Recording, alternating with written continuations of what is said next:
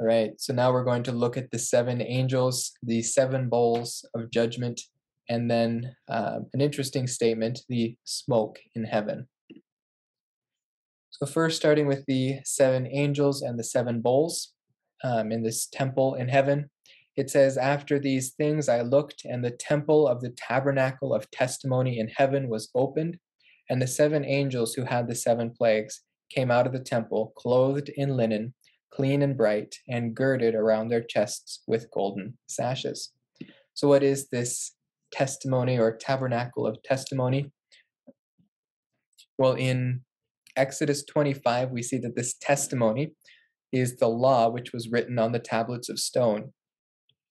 And in Exodus 38, we see this tabernacle of testimony phrase used to speak of the tabernacle or temple, which is in the wilderness, in which the Ark of the Covenant rested, which was, of course, the home of the tablets of stone, written by the hand of God and then rewritten by Moses because he broke the first ones.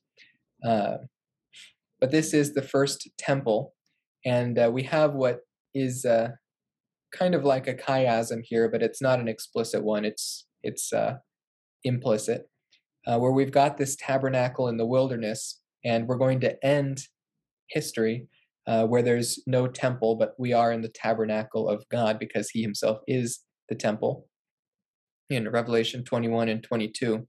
So you can look forward to that, but we do have the Temple of Solomon, which was built in 966 BC and remained until 586 BC in the conquest of Babylon. You can look at 1 Kings 6 to see that temple. Herod's temple, which was built in 515 under Ezra and Nehemiah, and it lasted until AD 70 when it was destroyed by Titus and his Roman cohort in the sack of Jerusalem. And it has not been rebuilt since, but there will be a third temple built, and that will be by the Antichrist, or at least by permission of the Antichrist. It could be a similar means of acquiring a temple as in the day of Ezra, but this will happen during the tribulation period. The temple may be built before the tribulation period, even before the rapture of the church. It's very possible. However, we don't know how long the period of time between the rapture and the tribulation is. It could be long enough to build a temple. So we really don't have any idea when this temple will be rebuilt, but it will be functioning during the first half of the tribulation period, because Daniel 9:24 through 27 tells us that when the Antichrist comes on the scene at the midpoint of the tribulation, he will put an end to the sacrifices of the temple. So there needs to be a temple. It needs to be operating at the time that the Antichrist ends peace in Israel. But this false temple of the Antichrist, the third temple, is not the last temple, because Ezekiel 40 through 48 and other passages in the minor prophets especially talk about the temple that will be in the land during the Messiah's reign. We call this the Messianic temple, or the fourth temple, that will be present for 1,000 years during the reign of Jesus Christ. I believe this will be built in the 75-day interval between the tribulation and the reign of Christ in chapter 20. So we'll talk about that when we get to chapter 19. But finally, there will be no temple in the eternal state. And that's how we distinguish, or that's one of the many ways of distinguishing between the eternal state and the millennial kingdom, because there will be a temple and there will be temple sacrifices during Jesus Christ's earthly reign. But there will be no physical temple during the eternal state, because it says that Jesus Christ himself is our temple in Revelation 21. But because here in the text we've got the temple of the tabernacle of the testimony in heaven, simply looking at one of these temples here, which are all earthly temples, does not suffice. So we have to look elsewhere. And we see actually throughout Scripture, we've got evidence even back in Exodus, but we're looking at Hebrews, which gives us more of a a full understanding through progressive revelation of what this, what the first temple was built after. So here in Hebrews 9, it says, "Now even the first covenant had regulations of divine worship and the earthly sanctuary. For there was a tabernacle prepared, the outer one, in which were the lampstand and the table and the sacred bread. This is called the holy place." Now, this is speaking of the earthly temple. And the author of Hebrews continues a few verses later to say, "But when Christ appeared as a high priest of the good things to come, he entered through the greater and more perfect tabernacle, not made with hands, that is to say, not of this creation, and not through the blood of goats and calves, but through his own blood. He entered the holy place once for all, having obtained eternal redemption." So this is speaking of a temple that is not made by the hands of man. This is not an earthly temple that Jesus Christ entered through. Acts 7:44 gives us yet some more depth to our understanding here, that our fathers had the tabernacle of testimony in the wilderness, just as he who spoke to Moses directed him to make it according to the pattern which he had seen. So we can ask ourselves, what pattern had Moses seen? And what seems to reveal itself from Scripture is that Moses saw the pattern of the heavenly temple and was instructed to model the tabernacle on the earth after that pattern in heaven. In Hebrews 8, we have this evidenced as well.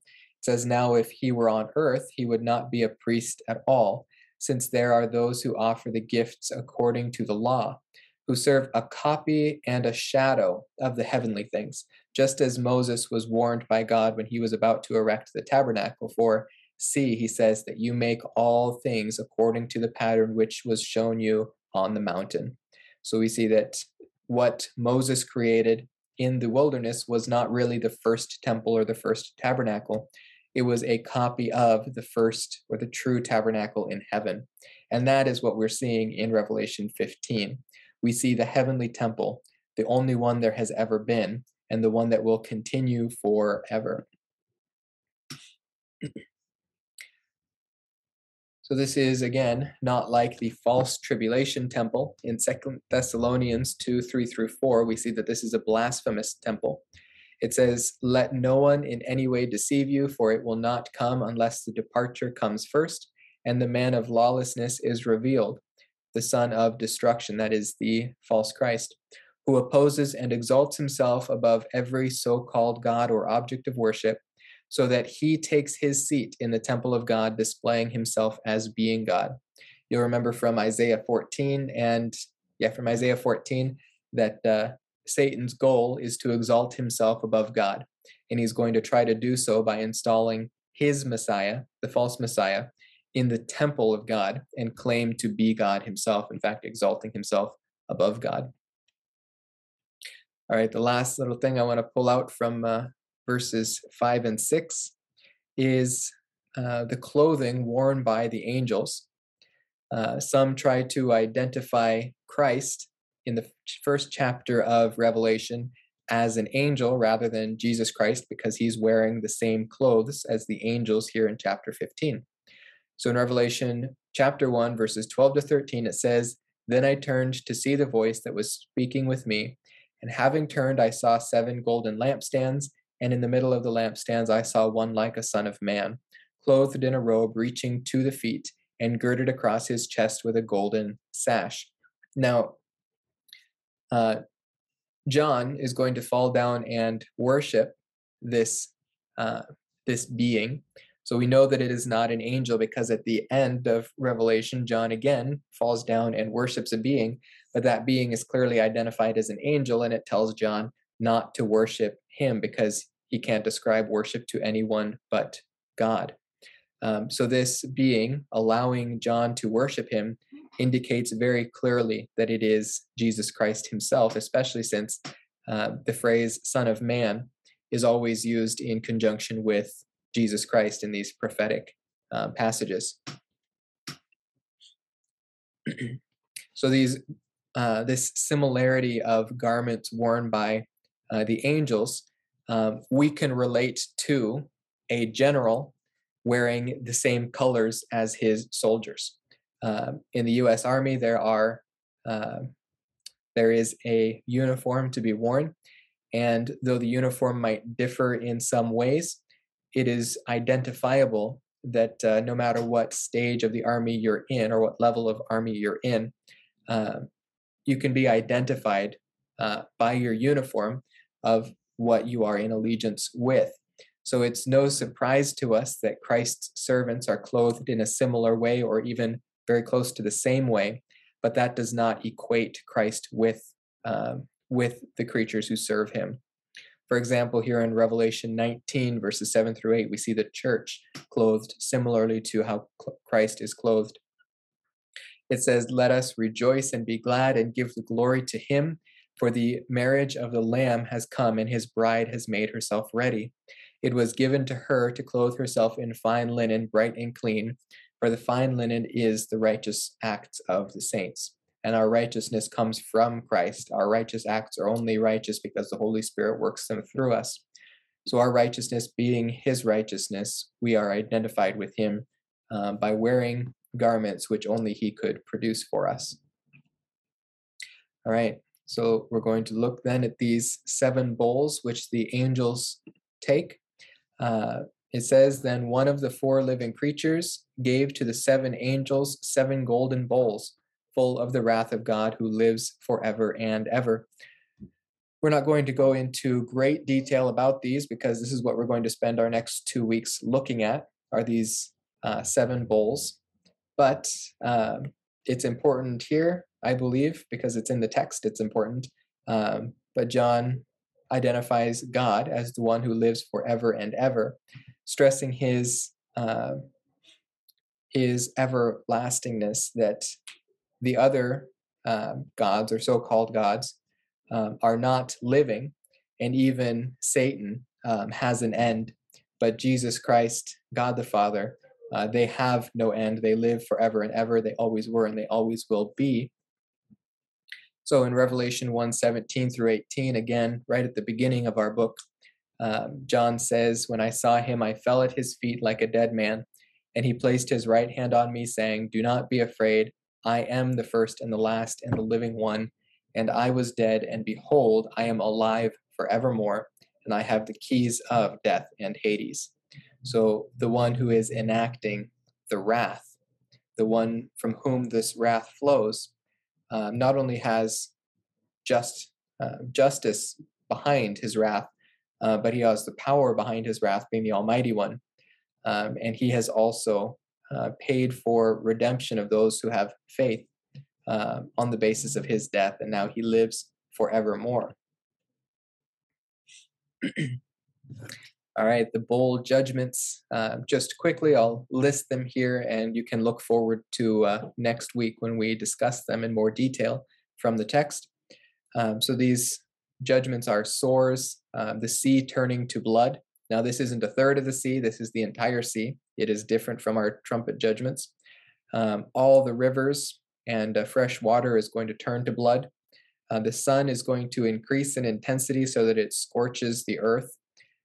Darkness will be a judgment over the beast's kingdom. This is probably a localized judgment. It may be throughout the whole earth, but it's most likely localized. We'll look at that. Those are our 5 that we'll look at next week. And then the week after that, we're going to look at the drying up of the Euphrates for the kings of the east to cross. This is the beginning of the Battle of Armageddon. And then we will look at the complete destruction of the entire earth, cosmological destruction of the earth. All right, our last few verses. I just want to pull out one detail here, the smoke in heaven. It says, "The temple was filled with smoke from the glory of God and from his power, and no one was able to enter the temple until the 7 plagues of the 7 angels were finished." So this isn't, again, the first time there has been smoke in the heavenly temple, nor is it the first time that smoke has appeared in any of the temples of God. But at this point, the smoke of God's glory will so fill the temple that no one will be allowed or permitted into it until after all of his judgments are finished. So that means that until we are in at least the millennial kingdom, no one will be allowed to enter into this temple. It will be vacated during these judgments. In Exodus chapter 40, at the very end of Exodus, these are the last few verses, we see that then the cloud covered the tent of meeting, and the glory of the Lord filled the tabernacle.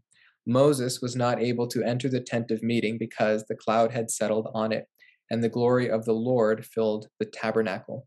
So this is indicating again the glory of the Lord, the Shekinah glory.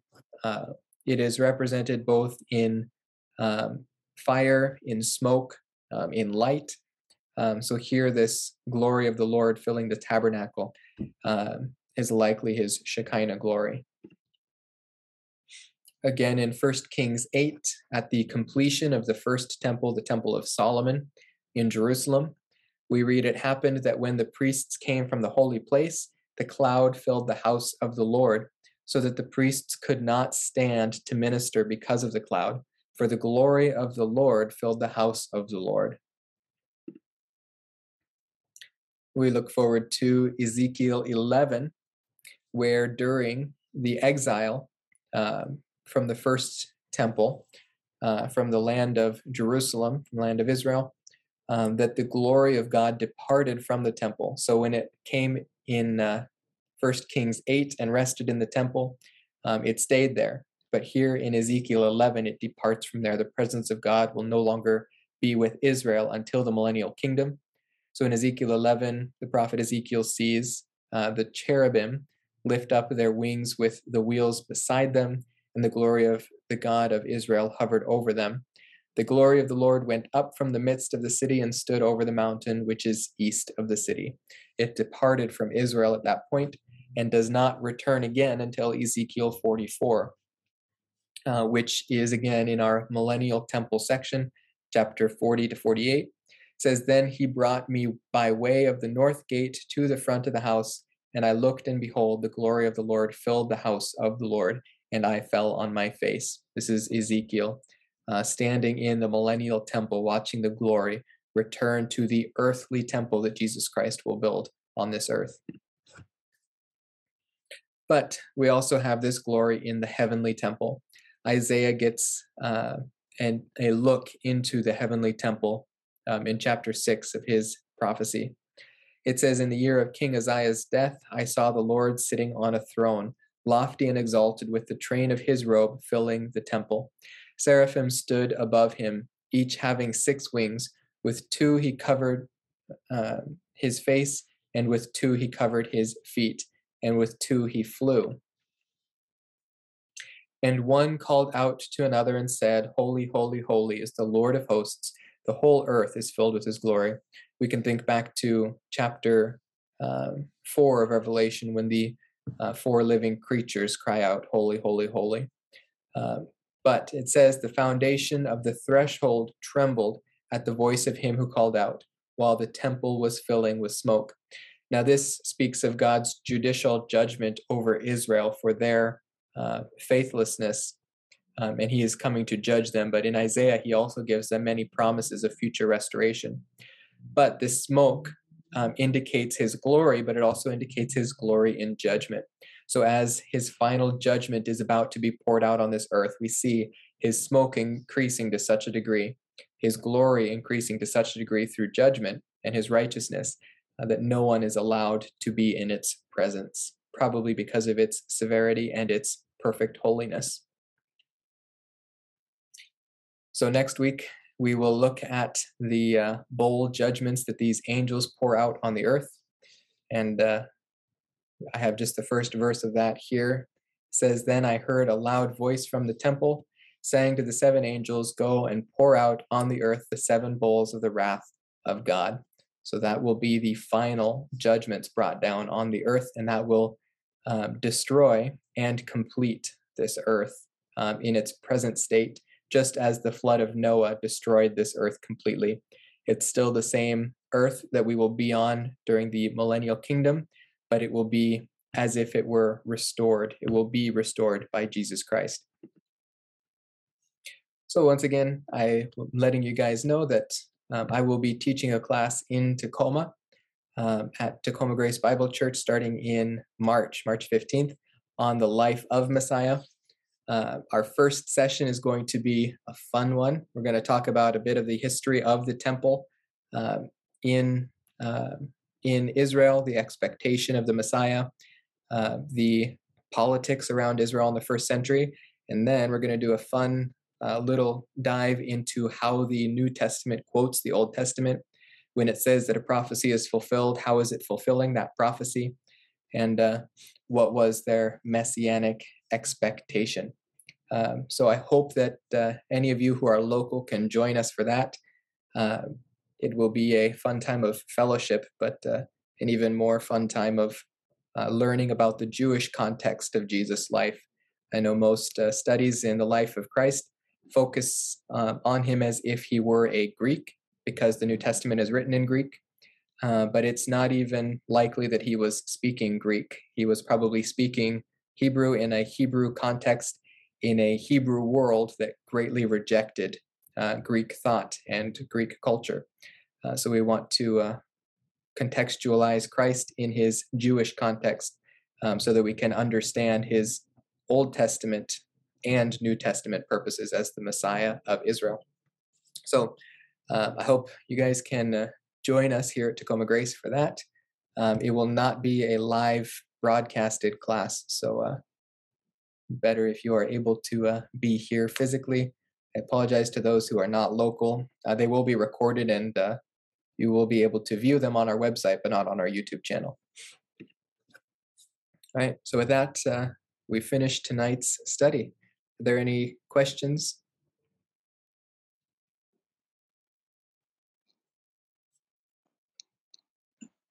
I have a question, Dane. So how do we know, how do we delineate, like in Ezekiel, how do we know when something's a millennial prophecy? Yeah, primarily by the context. Ezekiel 44 is right in the middle of context where it'll say, like, this is when the Lord is reigning, or when the Lord is reigning. So we'd have to start in Ezekiel 44 to ascertain that context and recognize that it's not speaking of the present, but it's speaking of a time in history that nothing matches yet. The description of that time, the place, what it looks like. We're planning to do Daniel next in our Bible study. That's only 14 chapters, or 12 chapters. After Daniel, we're going to do Ezekiel. So we will get some time to look at why we make certain distinctions there. But context is king. So it takes a long time to study out those context and make sure you've got it figured out. But there are certain places in Scripture where it's pretty clearly identified for us within the context, and that is one of them, because it speaks of a temple that has never existed on this earth yet.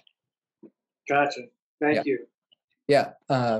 Another good example, if you want to go and do some practice, would be Isaiah 65 and 66. That also speaks of the millennial kingdom, and you can look at the description of what life is like at that time and see how it correlates with the millennial kingdom. Got it.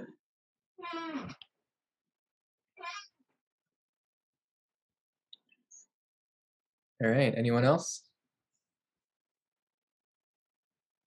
That was kind of a lot to take in. For being such a short chapter, there's a lot to pull out of it. Good study. Cool. All right. Well, good. I'm glad. All right. I'm going to end in prayer, and then I'll end the live stream. And then if we want to do any more chat or questions off air, we can do that.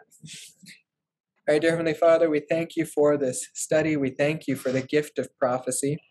We thank you for the hope that we can have, that we worship a God who knows the beginning from the end, who has planned out justice and judgment for the end. And though some of these judgments do look intense, that some of them do look beyond what is necessary, we can have confidence that you are a God of justice, that this is your passion at work, and you are a gracious God, and you are a long-suffering God, and we are looking forward towards the end of a very long history of grace. So we want to keep that in mind as we continue to look at these judgments and at the glorious reign of your Son, who is coming after these judgments. We long for that day. We long to be present with the Lord, whether by death or by rapture. We long to be united with him. We know that we're just pilgrims on this earth.